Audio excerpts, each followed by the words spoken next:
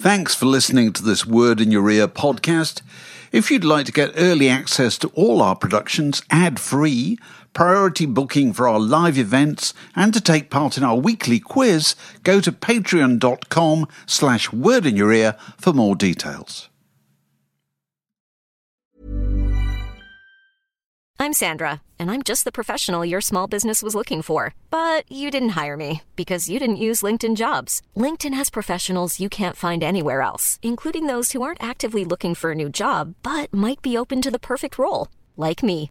In a given month, over 70% of LinkedIn users don't visit other leading job sites. So if you're not looking on LinkedIn, you'll miss out on great candidates like Sandra. Start hiring professionals like a professional. Post your free job on linkedin.com/people today. Millions of people have lost weight with personalized plans from Noom. Like Evan, who can't stand salads and still lost 50 pounds. Salads generally for most people are the easy button, right? For me, that wasn't an option. I never really was a salad guy. That's just not who I am. But Noom worked for me. Get your personalized plan today at Noom.com. Real Noom user compensated to provide their story. In 4 weeks, the typical Noom user can expect to lose 1 to 2 pounds per week. Individual results may vary.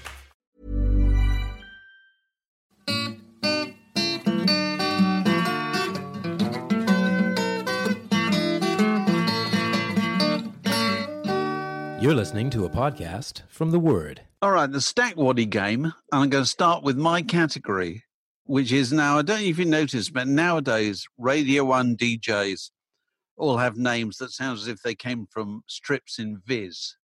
You know what I mean? They have names like Dotty, very tongue-in-cheek. Sort of very tongue-in-cheek. What an unlikely name for a DJ name this is. And I just, my selection comes from an earlier era where DJs had to have the most kind of vanilla names they could possibly have, okay? So these Radio 1 DJs, okay, from the classic era. Here we go. Mike Davis, Mike White, Mark Page, Tim Smith, Mike Smith, Chris Smith. So there they are again. Mike Davis, Mike White, Mark Page, Tim Smith, Mike Smith, Chris Smith. Over to you. That is tricky. Well, Mark Page, I remember. Me, Mark Page. That was his catchphrase, wasn't it? So he's real. Mike Smith is obviously real. Tim Smith, Chris Smith, is it Nick Davis? Mike Davis and Mike White. My God, that's difficult. Chris Smith sounds like it's just made up to be normal, isn't it? Tim Smith, Mike White, Davis. I'm going to go. I'm impossible. I'm going to say Nick White. I don't know why, but Nick White's the one I think is the ringer. It's actually Mike White, and you're right. Mike White. It is the ringer.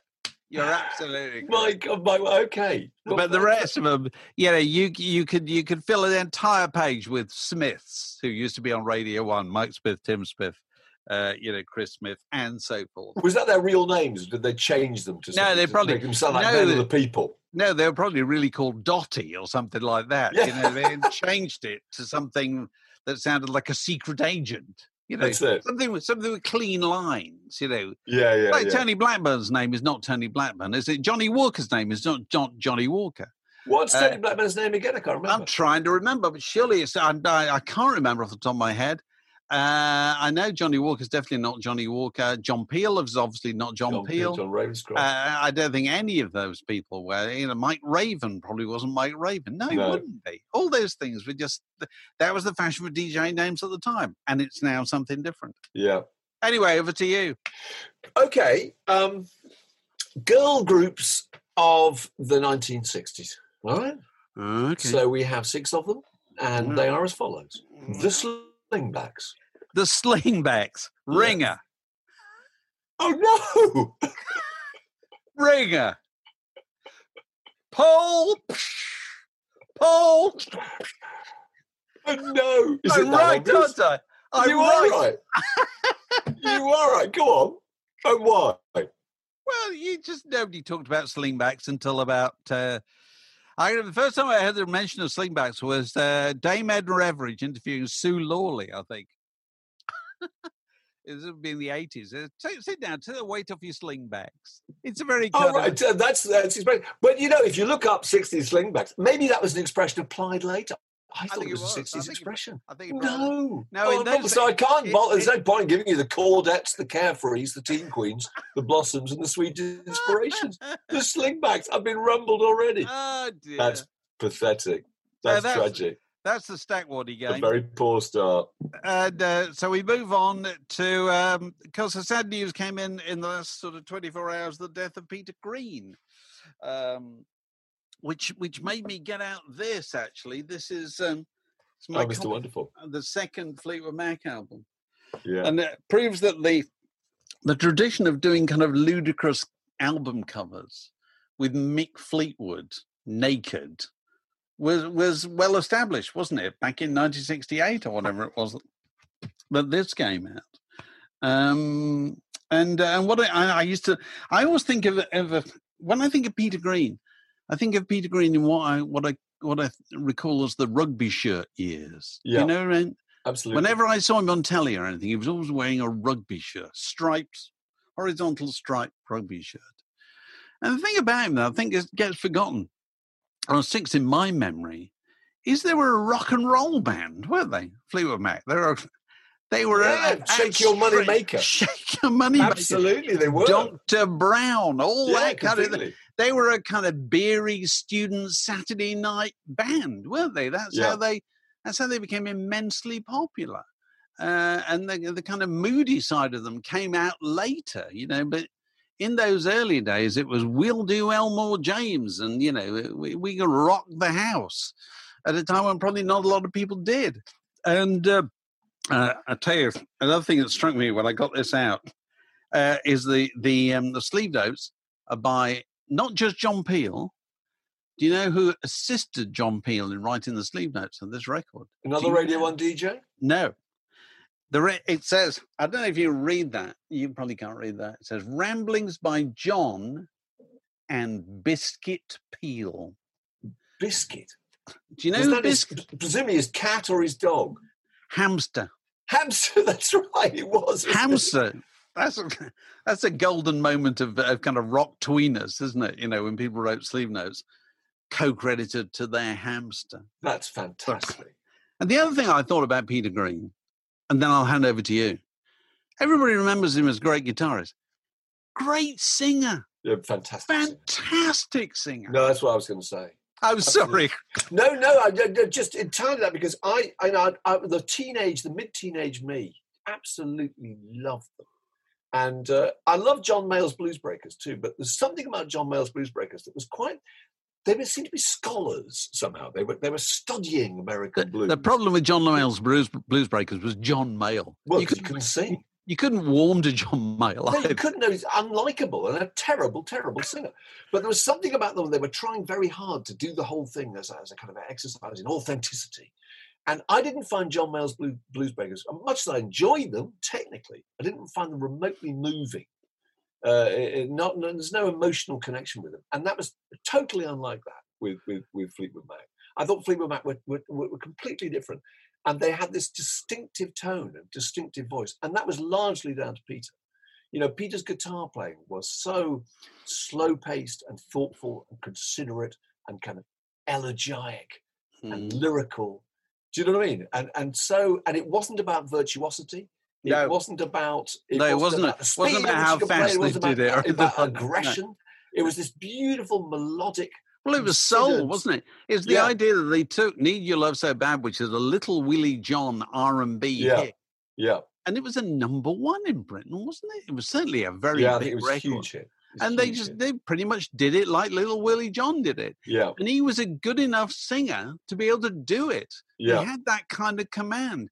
And nobody made a big thing about it at the time. I think he was probably underrated as a singer at the time and subsequently. And then, of course, when you count up all those hits that came out of that quite short period of time, obviously Albatross, Man of the World, Green Manalishi, and Oh Well, and then Black Magic Woman. I mean, these are records that have never gone away, have they? These are records that have pop up on movie soundtracks or Yeah. commercials or whatever. Absolutely, to this day, all done in a very, very brief period of time because Yeah. people just worked so hard in those days. And of course, the other weird thing about Fleetwood Mac, as we've mentioned loads of times, I mean, how odd, when they were first when I first heard them, which would have been on John Peel's Top Gear, probably 1967 or something, they were introduced as Peter Green's Fleetwood Mac. It wasn't Fleetwood Mac, it was Peter Green's Fleetwood Mac, because he was the name having come out of the John Mayall band, wasn't he? And so, but there was a name that had three names in it: Green, Fleetwood, and Mac.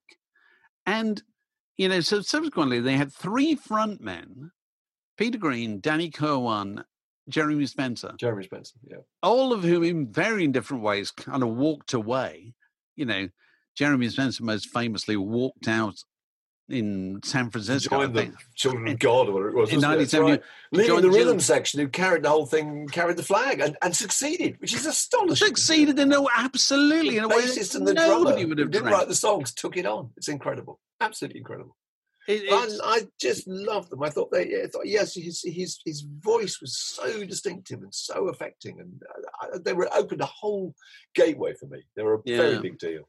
And I interviewed him for Mojo in 1994. Bit of a sad occasion because things were a bit down then. He mostly played ping pong, and told me in great detail about the terrible night when he went to the German commune and took all that acid and stuff. Oh, yeah, but I did go and see him in 1979. I didn't see the original Fleetwood Mac, but I saw him in 1979, around the time, I think, of the In the Skies record. And he was playing in a little pub in London with Snowy White in the band. Snowy White would play the parts for him if he didn't want to play them. And after about a quarter of an hour of him not really doing anything, I remember him stepping up to the microphone and doing Need Your Love So Bad, and playing that fabulous, fabulous guitar part, being incredibly moving. So I just wish I'd seen them back in the day. Presumably you saw them, did you? No, I didn't. No, I just... they were always on telly, I remember, about the early days. Well, it wouldn't be Whistle Test, it'd be Colour Me Pop or one of those kind of forerunners. And they were always on the John Peel show. So and then they were always playing, weren't they? So they were always around. So and 73 years old, I think. I'm right. That's right, 73. Yeah. So, but again, like Syd Barrett, he just sort of disappeared, didn't he? I mean, they're very similar characters, really, both quite fragile and not quite able to deal with the rigors of the music industry. And they just went off the radar completely. So anyway, we'll have more about Peter Green later in the podcast. The Word Podcast. Prime cuts of popular culture served fresh each week. So Q Magazine closed this week. Very, very sad. Very sad indeed. And but what an innings, 34 years. Terrific. I thought it was amazing, actually. Amazing that it lasted so long. Yeah, I don't think that's sufficiently remarked on. 34 years is quite a long time. Because The Face was 24 years, Smash Hits was 28 years. I mean, a lot can go wrong with the pop culture title. It can only remain relevant for it only defines a certain moment in time. And to carry on for 34 years was really impressive. I felt really sorry for. Well, you're very sorry. Obviously, for anybody involved, anybody who's lost their job in that or in any other, and it's a bloodbath in the media and elsewhere at the moment. But in terms of the longevity, the thing that I couldn't help reflecting on is that if you perform the usual kind of rock and roll calculation, say, okay, that was 34 years ago. So if you take 34 years away from 1986, that takes you to the reign of King George VI. George VI still on the throne. That's a long time. That's a long time. That's astonishing, isn't it? And it's funny, that our kind of it's interesting what a reflection it is on people's sense of how long pop music's been around. I've just been looking at some old copies of Q here, actually, and I can't remember. We were talking about this the other day. That everybody. Well, I've got that one too. How amazing it was just at Live dug it Aid. out. Yeah. That how old the old people seemed, and they're only about 43. I think I was looking in this one, and it's got John Peel's 50th birthday party. 50th. Right, which seemed really ancient at the time. Incredible. I know. And all those things have changed, so pop music careers, most pop music careers are now so long that people expect the magazines to kind of last as long as the careers. Yeah. Well, the careers keep going for different reasons, don't they, really? They do. And I just had a flick through some of them, and I've just forgotten that kind of quizzical but affectionate tone that it had, which is really funny. You and I are remembering various headlines the other day. Death, drugs and despair, the lighter side of Lou Reed. I was just looking. R.E.M. Oops, wrong planet. I mean, that's really good, isn't it? There's a piece here about the Who going on tour doing Tommy. And what's the headline? Can you remember the headline? God, I can't. No, go on, go on. Rock on, Tommy. Rock on, Tommy. Oh, that's great. Rock on, Tommy. Superb. And it's just permanently got a tongue jammed in the cheek. I know. There's a great one which you and I have alluded to before of it, which doesn't really work when it's not written down, actually, but it's the one of Robert Plant kind of howling, sort of vocal cord shredding delivery into a microphone. And the headline is The Horse Foreman of the Apocalypse. Well, that's good, isn't it? Toyah and Robert Fripp, do you remember that when they got together? Mr. Chalk loves Mrs. Cheese. Loves Mrs. Cheese. I think people. And old Mick Hucknall of Simply Red was always known as Amply Fed. Oh, the glory days of magazines. But it struck me. The one thing that really struck me was that by some kind of fabulous accident, I think Q Magazine invented that whole idea of rock nostalgia. Because up till then, broadly, the music papers had been about the pop and the rock press, had been mostly about the present. Yeah. They're mostly in a rush to get to the present. And I worked at the NME at the time when the NME had identified a few people that they considered to be part of the DNA. So that was kind of Syd Barrett, and Lou Reed, and David Bowie or whatever. But apart from that, everybody else was being kind of bulldozed out of the way. You're old and in the way, and you've got to make way for the brave new world. Let's move over and bring in the Lurkers and Crispy Ambulance, you know. And so they were very keen on kind of barbecuing the people in the past. And Q Magazine went back and looked at moments in rock history and told the story of what happened. So we did, you know, the Beatles at Apple and, I don't know, Traffic at Aston Tirrold and, you know what I mean, and the Velvet Underground at the Factory. And did them as just reactivated that whole period of rock history just as a story. And I think we probably might have started that whole idea of... you know, of nostalgia, which became I think it's more than just nostalgia, though. It's you know, that was the key difference, if you had to put your finger on it, between you know, the rest of the pop press and Q, is what Q was interested in. Is there a good story? Yeah, is there a good story? Everybody has a story. Everybody has a story. Every musician. And once you and I think that's a terrific kind of reflection on the kind of people who worked on Q, that it wasn't about, oh, I like so-and-so. I think they should have 6 pages because I like them. Because I think they're fantastic. I think they're going to be huge.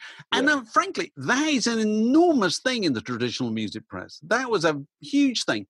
You know, that people who worked on a lot of these papers very often thought themselves as A&R men in waiting. You know, my job is to spot the next thing. And also to take the credit for having made them. You know, absolutely. I'm the guy who gave them their break, you know. But I don't think that was ever an issue in Q at all. No, because Q is a very kind of forgiving nature that everybody has a story. Everybody, all the features can be equally interesting. And remember, I did that thing. I still get kind of mail about it. I think quite early on, you said to me, "Why don't you go to Poland with Marillion?" Oh yeah.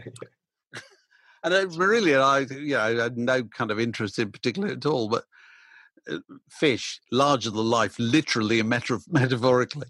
And we went to Poland and Italy. Porridge and whiskey, I remember. And go on. This is in the days before the wall came down, you know. Yeah. It was quite hair-raising. And there's just, I think the picture that ended up leading the feature was him with his arm round this kind of girl in a rather short skirt. It was perfectly innocent, but I think the headline was, Keller's talk costs wives. That's right. And you see, once you've done that, job's done. Job's done. You know, everybody's in. Everybody's absolutely in. I totally agree with you. I mean, I think that was a smash hits principle, actually. Yeah, well, smash hits idea was the smash hits you say, Everybody's a character. Everyone's a cartoon character, actually. Yeah. And whether you like their music or not is not the important It's thing. neither That of doesn't them. matter. Yeah. Nothing to do with it. And Q used to do that. We'd find a story in absolutely anybody and just make them interesting. And as a byproduct of that, you might possibly go out and investigate their records, you know. So, I think there's a lot, there's a lot of kind of, chin stroking in the wake of the closure of Q about wither the music press and, why hasn't this gone online? And, and I just think it's very superficial thinking, all that, because it was a product of the press, of a certain kind of press, glossy paper, decent amount of color, fairly high cover price compared to how it had been before.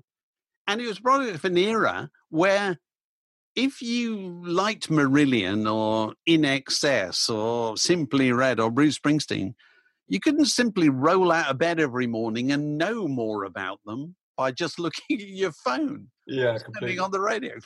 Yeah. You had to wait.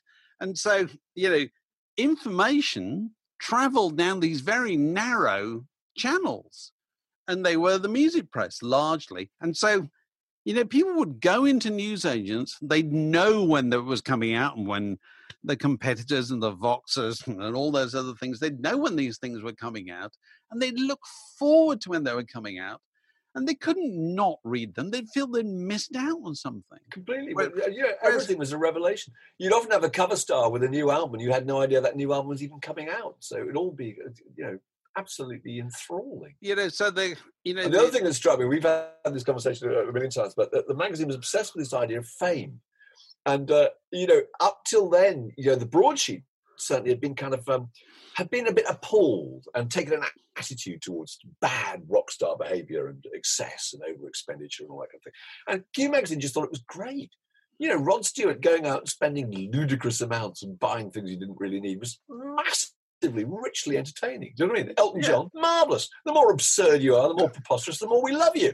Yeah. And everybody came in and admitted that, that fame had this effect. It had this impact on their lives. And some of the things they'd done have been idiotic, but we found it intensely entertaining. Well, as did the readers, in the same way. But you can't do it nowadays. You just can't make it like that anymore, because you can't will away what people happen to know already. They know as much as you do. Yeah. If you, in those days, the publications knew stuff the readers didn't. Yeah. Not the case anymore. And another of the problems is that, again, it's a corny old point, but it's the PR industry, that I can't believe the amount of access that we had in those days. Oh, God. I mean, the idea that I was, when I interviewed Sting in 1982, and, I was just given his address in Highgate by the PR and said, go to his house and you'll find Sting there. Yeah. Hanging around his house all day, just me, Sting, no one else, no agent, no PR, nobody. No. That access was absolutely incredible. And you had an opportunity to really, really build up some interesting new three-dimensional portrait of who this person is. And the amount of restriction by PR made it really hard for any magazines, particularly people like Q, to sort of come up with anything new and valuable. Most of the information about musicians now is ordained by those musicians themselves, isn't it? I did an interview recently with quite a big name. It was online, as these things increasingly obviously are in this particular case, in this particular moment. In fact, my opening line in the interview was, everything's like working in a call center nowadays, isn't it? Because that's how it felt, Yeah. One size fits all seems like a good idea for clothes until you try them on. Same goes for healthcare. That's why United Healthcare offers flexible, budget-friendly coverage for medical, vision, dental, and more. Learn more at UH1.com. Ready to pop the question? The jewelers at BlueNile.com have got sparkle down to a science with beautiful lab-grown diamonds worthy of your most brilliant moments. Their lab-grown diamonds are independently graded and guaranteed identical to natural diamonds. And they're ready to ship to your door. Go to BlueNile.com and use promo code LISTEN to get $50 off your purchase of $500 or more. That's code LISTEN at BlueNile.com for $50 off. BlueNile.com, code LISTEN. Millions of people have lost weight with personalized plans from Noom. Like Evan, who can't stand salads and still lost 50 pounds. Salads generally for most people are the easy button, right? For me, that wasn't an option. I never really was a salad guy. That's just not who I am. But Noom worked for me. Get your personalized plan today at Noom.com. Real Noom user compensated to provide their story. In 4 weeks, the typical Noom user can expect to lose 1 to 2 pounds per week. Individual results may vary. And we're halfway, we're just talking about something. And then another voice came on the line and he goes, what? I goes, oh yeah, I've said that. Are you kidding? And I thought, now I wasn't surprised that there was a PR or somebody on the line, but I was bloody surprised that they would make it plain that they were. And I was staggered that the musician wouldn't consider that really embarrassing, that they had to be fed a line. Yeah, absolutely. You know what I mean? And, you know, my view, we've all had that issue in the past where PRs want to be in the room. And I've always said, if you're in the room, you're in the feature. Do you want to be in the feature? Is that your approach? Oh, that's very good. Because my approach tended to be, but this is Elton John. He doesn't need his hand holding, do you, Elton? Do you know what I mean? I mean, this is a man who's been giving it to you for 40 years, for goodness sake. You know, I find it very difficult. I'm sure Elton does too. And if you then put the ball in their court, and they've got to make a decision, you know. But it's very hard, isn't it? Oh, I was trying to think of when I last read pieces about musicians that were really memorable. And a lot of the time it's musicians who just don't care anymore. Quincy Jones in GQ, interviewed by Chris Heath. Do you remember that? Was about 2 years ago. Absolutely incredible story. Everyone he'd ever met, all the outrageous, the gangsters, the drugs, the extraordinary things that happened in studios, the recording sessions, absolutely amazing. And he just felt completely uninhibited about telling anything about anybody because he's got nothing to lose from doing so. You know, but anybody still in the game and trying to sell records is so worried about, you know, self-positioning and whether or not they get something wrong that's going to live forever on the internet, some quote that they're going to be haunted by, some photograph that's, you know, you can't. I can't blame them for that. About that, no. But you can't help thinking that, you know, when a magazine like Q goes, there's a lot of other things that go with it. You know, there's a lot of PRs and photographers and all those people who are kind of dependent on that structure.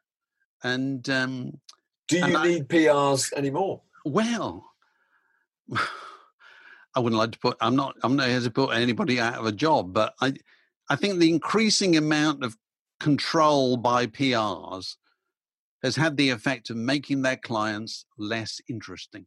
Yeah, which cannot be a good thing. Yeah, cannot be why you paid a PR. You know. No, and also their insistence that they simply talk about whatever it is they're promoting doesn't make any sense because, you know, you need the past to promote the present. You need to reactivate some fabulous thing that happened in their life and get to tell a new story about the part of them that then you know and are familiar with. Yeah. To be able to make yourself interested in whatever they're offering you now, you know. So by contrast, you and I were both looking at a copy of The Melody Maker from this week. Yeah. This week in 1970. So 50 top 20 years ago. And it's an averagely lively edition of the Melody Maker. I think the cover is about Donovan to play some festival or something. I can't remember. But and it's got loads of features about loads of people. It introduces you to this guy called Rick Wakeman that you might be hearing more of. I read that piece. It's brilliant. It says, you may not have heard of him now, but you'll hear of him soon. And do you know the reason you're going to hear of him? The reason you're going to hear of him is because he was classically trained and he's a brilliant musician. Well, and it struck me that it's kind of true, really. Yeah, but so much of their values in Melody Maker at that time are about, it was the throwback to the old jazz era, wasn't it? That it was a magazine for musicians, written by musicians, about musicians. It's entirely about the music. And they have this incredible access, which of course is, again, links to what we were just talking about. So Chris Welsh goes on the road. In the same week, he goes to Holland, I think, with Traffic and Free, and then he goes to Germany with Led Zeppelin. There's a picture of him getting on the plane with Led Zeppelin. It's absolutely the opening or the headline or the intro on the Zeppelin piece is, Zeppelin flew back to Germany at the weekend and dropped a heavy load of high explosive rock and blues excitement. Not so sure about that. Yeah. But I tell you what struck me really fascinating. So it's 1970. And in 1970, Yes put out their second album, Time and a Word. And I think this was the week that they put it out. But Pete Banks, who was the guitar player on that record, had already left, I think, and they'd already replaced him with Steve Howe. And so they were rehearsing with Steve Howe, the new Yes, and they rehearsed, I think, at the Lyceum. And Melody Maker went along to the rehearsals. And you just thought, you'd read those kind of things in those days and think, that's completely unremarkable. Would anybody allow that to million years? No, in a million years. But I tell you, the reason is that worked, obviously, as I was saying, is it's entirely about music. They meet all these people, but none of the headlines are about the things those people do or the events that happen on tour, or things they say that might be controversial or interesting, or what happened backstage, or, you know what I mean? It's all about, well, they're trying out a new form of blues, or this is prog rock, or this is something symphonic.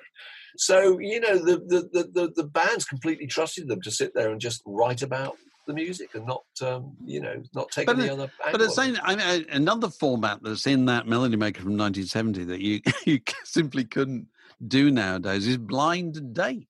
Oh, brilliant. It's brilliant. With Ray Davies. They ran for years, which is basically, for people who've never seen it, it was a blindfold test of the latest singles done really by good idea. pop star. So you get Ray Davies in this particular issue, and you play him a load of records. You don't tell him who they are, who they're by. And he has to go, it sounds English. Oh, it's got a flute on it. So, hang on. Is this Traffic? That kind of thing. And but it's interesting that twice he says this is an English sound. He says listen to Traffic, and I think also Brian August Trinity goes, this is an English record. So obviously he's had a really, really precise sound at that stage. Yeah. No, but it's the idea that he, nobody would dare say, nobody would dare do that kind of thing nowadays because they'd be putting their foot in it in some way. You'd be, by demonstrating you had not heard of whoever it was, you'd be showing how out of touch you were. Whereas nobody was particularly bothered about that. So it's a fascinating contrast. It's so interesting, and also the idea that it's all about musical virtuosity. And there's a review by Richard Williams who talks about Mungo Jerry. He said this is not an album that requires analysis. Which I thought was really, really kind of brilliantly damning. Really, it's superficial. They haven't got to the stage where they just like the hoary old rock foot soldiers for being characters. For being exactly what we were talking about with Q. Actually, it's not about what people did and not about their personalities. It's entirely about the music they made. The Word Podcast. Fix yourself a drink and it's like being in the pub. Delighted to welcome Ross Gibb and John Horn as the latest additions to the ranks of our Patreon supporters. And, we really do value your contributions because you get benefits in the shape of our Friday night quiz, where you have to identify the rock legend, shall we say, from a number of cryptic clues, and we sort out a winner at the end of the. It generally takes about 20 minutes or something on Friday evening. There's details of that there. You'll get to hear our podcast Gold, where we retrieve from the archive particular piece of podcasting history. What have we got coming up next? We've got one from, I think it's from 2006, which is really funny. Michael Palin's diaries and the unutterable word that he mentioned that morning we record on Radio 4. There's the closure of Tower Records. There's you had predicted that drunk online purchase will become a thing. And the New York Times appeared to have nicked your idea and turned it into a phenomenon called sip and click. There's an example of a man bought a jukebox online and doesn't remember buying it. We talk about John Martin's reckless stage performances and why we love world music, and how two 27-year-olds have made $860 million in 19 months by inventing and selling YouTube. Oh my God, that's good work, isn't it? Imagine that. 19 months, 860 million between them. That's pretty good. And so thanks to YouTube, if you're a Patreon supporter, you could be watching this as well as simply listening to it. And you could also be in the house or in the kind of metaphorical digital house when we record our next Word in Your Ear chat with an author. We did one a week or so ago with Graham Thompson talking about his book about John Martin, and we had people who were there while we talked to him and in a position to ask questions and so forth. We've got more of those coming up very soon. We'll continue doing Word in Your Attic. We got more of those. We've got 2 or 3 of those lined up over the next week. We're also going to be doing a series of little clips based on this soon to be best-selling book. This is my new book, if I may plug it. Everybody else plugs stuff. Plug away. Which is called Overpaid, Oversexed, and Over There. And it's about British groups in America from 1964 to 1984. And that comes out in the middle of September. So I suppose if you really wanted to order it right now, I'm simply not going to stop you. And nor should I. Nor should I, Mark. Feel free. Exactly. Yeah, but if you want to know about all these things and you want to be involved and you want to get these benefits and enjoy what we like to think is some pretty interesting content, I hate that word, please hurry along to patreon.com/wordinyour-ear and join the fun. The Word Podcast, one of the few things you really need in life. Here's the funny thing. Record released 50 years ago this week. Todd Rundgren, Runt. Okay. Oh, yes. And this is kind of before he was particularly celebrated, but We Gotta Get You a Woman on it, which is a wonderful, wonderful song, which I think was a minor hit in the States. So that's 50 years ago today, which just seems like, there he is in his velvet trousers and so forth. It seems like everything about it seems like so pleasingly retro and like a vanished world. But you've got a record that came out 40 years ago this week. And that's Bob Marley and the Wailers, Uprising. Isn't that fantastic? Now, how is it to me that this one, the Todd Rundgren one, seems like ancient history? Really ancient, isn't it? Whereas the Bob Marley seems like last week. Well, you could argue it's because some of the tracks on the Bob Marley are still being played all the time, aren't they? I mean, you constantly hearing, Zion Train, Could You Be Loved, Redemption Song. I mean, they're kind of current, aren't they? Maybe it's something to do with the graphic design as well. I don't know. I don't know. It's the difference between 50 and 40. I know, it's a lot, isn't it? It's just some odd thing about the way our memory works when it comes to pop. Yeah. So, but Redemption Song, worth mentioning, isn't it? Don't think it's extraordinary. That was the last thing he ever recorded. Was it really? It's the last track on the last record that he ever made. And it's just, something about it is absolutely phenomenal, I think. I mean, it's got that appeal of all those kind of folk chords that Bob Dylan used. So it's just a kind of fabulous, it's a folk song, really, isn't it? Yeah. And it's a song about, slavery and his ancestors, the pirate ships they rob by. Yeah. It's a song about, religious persecution, how they kill our prophets, how long shall they kill our prophets? And it's a song about his own mortality too, because he knew at that stage that he was dying, didn't he? I mean, he'd been told that he'd had cancer, and and he wasn't going to survive it, And I think it's an amazing song, and also it's brilliant they put out that acoustic version, which is such a sort of sounds like a demo, don't you think? The guitar is slightly out of tune. If you look online, you can find all sorts of band versions of it, but that's the one he chose to put out. It's really affecting. Yeah, last track on the last record he made. Amazing. There you are. Yeah. So, and the other thing is the photo on the back sleeve. This is great. There's an Adrian Boot photograph on the back sleeve. Yeah. Do you know where that picture was taken? No, go on. It was taken in a lift in Kensington in May 1980. A lift? A lift. He could never get the group together. And they just happened to be getting into a lift, and Adrian said, hang on.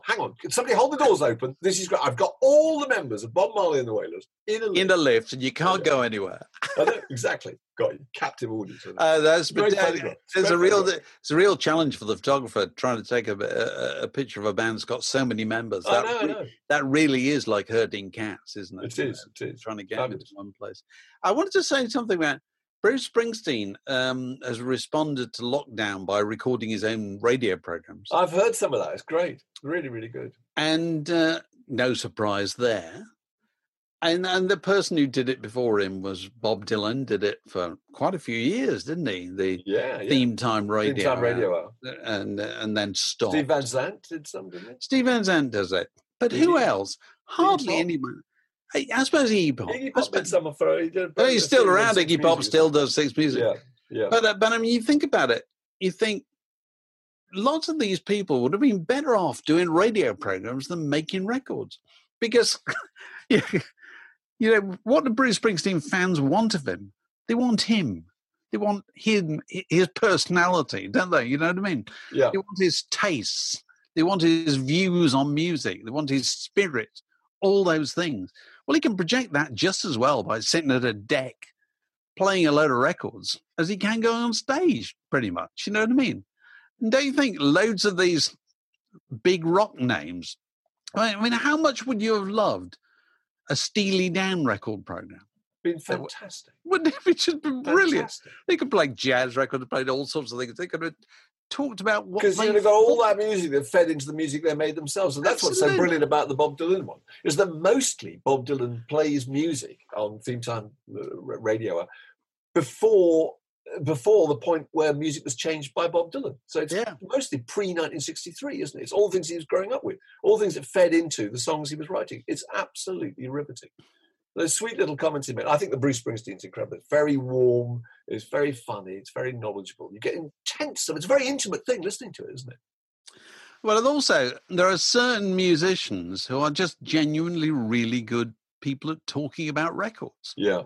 Bruce Springsteen's one. Elvis Costello is another one. Yeah, another one, yeah. I don't know how many of them there are, but if the ones that there are ought to be doing this, because it's just a fantastic thing to do, and it keeps their brand out there. It does, you know, and their fans would love it and really treasure it. There ought to be more of that kind of thing. Guy Garvey does one, doesn't he? Oh yes, that's true. That's true. Jarvis Cocker, but I mean, yeah, as you say, there should be more. Yeah. So listen, at the beginning we were talking about Peter Green, who passed on. And earlier today, we caught up with our old friend, musician Owen Parker, who's had dealings with Peter Green more recently. Over to him. Well, I was a big Fleetwood Mac fan, thanks to Tango in the Night. And my sister there was a compilation in the local Woolworths, which she thought would be all Lindsay Stevie era, and discarded it because it had rubbish blues on it. And so, but the 12-year-old me, sort of hungry for any sort of more things to my tape and record collection, grabbed it and learnt Man of the World and Need Your Love So Bad, etc. And then there was a BBC documentary around 88, and Peter was on it at the long fingernails, I think possibly his worst, where he was talking, I was feeling kind of holy, and he was talking about when he gave away his money and all of this. And this had a real effect on me as a 13, 14-year-old watching it, going, so this guy just gave it all up. And now they are those sort of Hollywood people with like the video of Big Love in all these great big Bel Air mansions and stuff. And there's this guy that apparently ended up tending graves, you know, and doing gardening in a church and all that sort of stuff. And then fast forward to 1996, and I'm 21, and I'm just going to my final term at college, and I'm home, and I pop into the local studio, which normally did local blues bands and charity records. And the studio owner, Kat, came out and said, "You can't come in. We've got Peter Green in there." And I could, with the fingernails, and I was feeling kind of holy. And he went, "Look, call me in half an hour." So I went home, rushed home to my parents' house and sort of clock watched, and then rang, and Kat answered it. Go, "Oh, hi, Owen. Yeah, hang on, that's good timing. You play bass, don't you?" And then, I don't know if it was that day or at least the next day, I'm sat opposite Peter Green playing bass. And he's sort of there, and he's just coming out of the wilderness. This is the first steps towards the Splinter Group. And so we just jammed through some bluesy sort of stuff, and then he'd fall asleep. And so how old was he in 1996? He was 73. What year was he born? Oh, I don't know. Would have been about 45. Yeah, he's my age. Like yeah. My age now. But he was really sedated. But he was... but playing, and you could tell that this music was, you know, still within him. And then I just got to know him over the next 7 years and ended up writing songs for him. And he ended up coming round to my dad's house and being in the bedroom where I learnt Need Your Love So Bad, age 13. And he'd demo these songs that I had that ended up on this Splinter Group record. But the really crazy thing about it was I got one amazing harmonica solo out of him, which just transported you back to his playing of the 60s and his heyday. That I think he had a thing about guitar playing because he was so revered. Because, my God, the humility of this beautiful human. I think he kind of went, we won't worry about that then. It was like he had a kind of blind spot with guitar. But he played this harmonica solo once where the choice of note and the length of note and the economy of it and the beauty.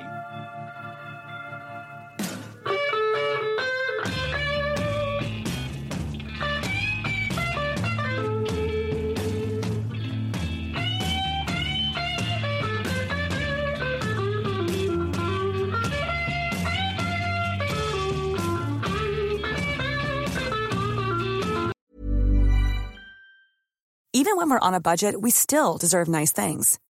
Quince is a place to scoop up stunning high-end goods for 50 to 80% less than similar brands. They have buttery soft cashmere sweaters starting at $50, luxurious Italian leather bags, and so much more. Plus, Quince only works with factories that use safe, ethical, and responsible manufacturing. Get the high-end goods you'll love without the high price tag with Quince. Go to quince.com/style for free shipping and 365-day returns.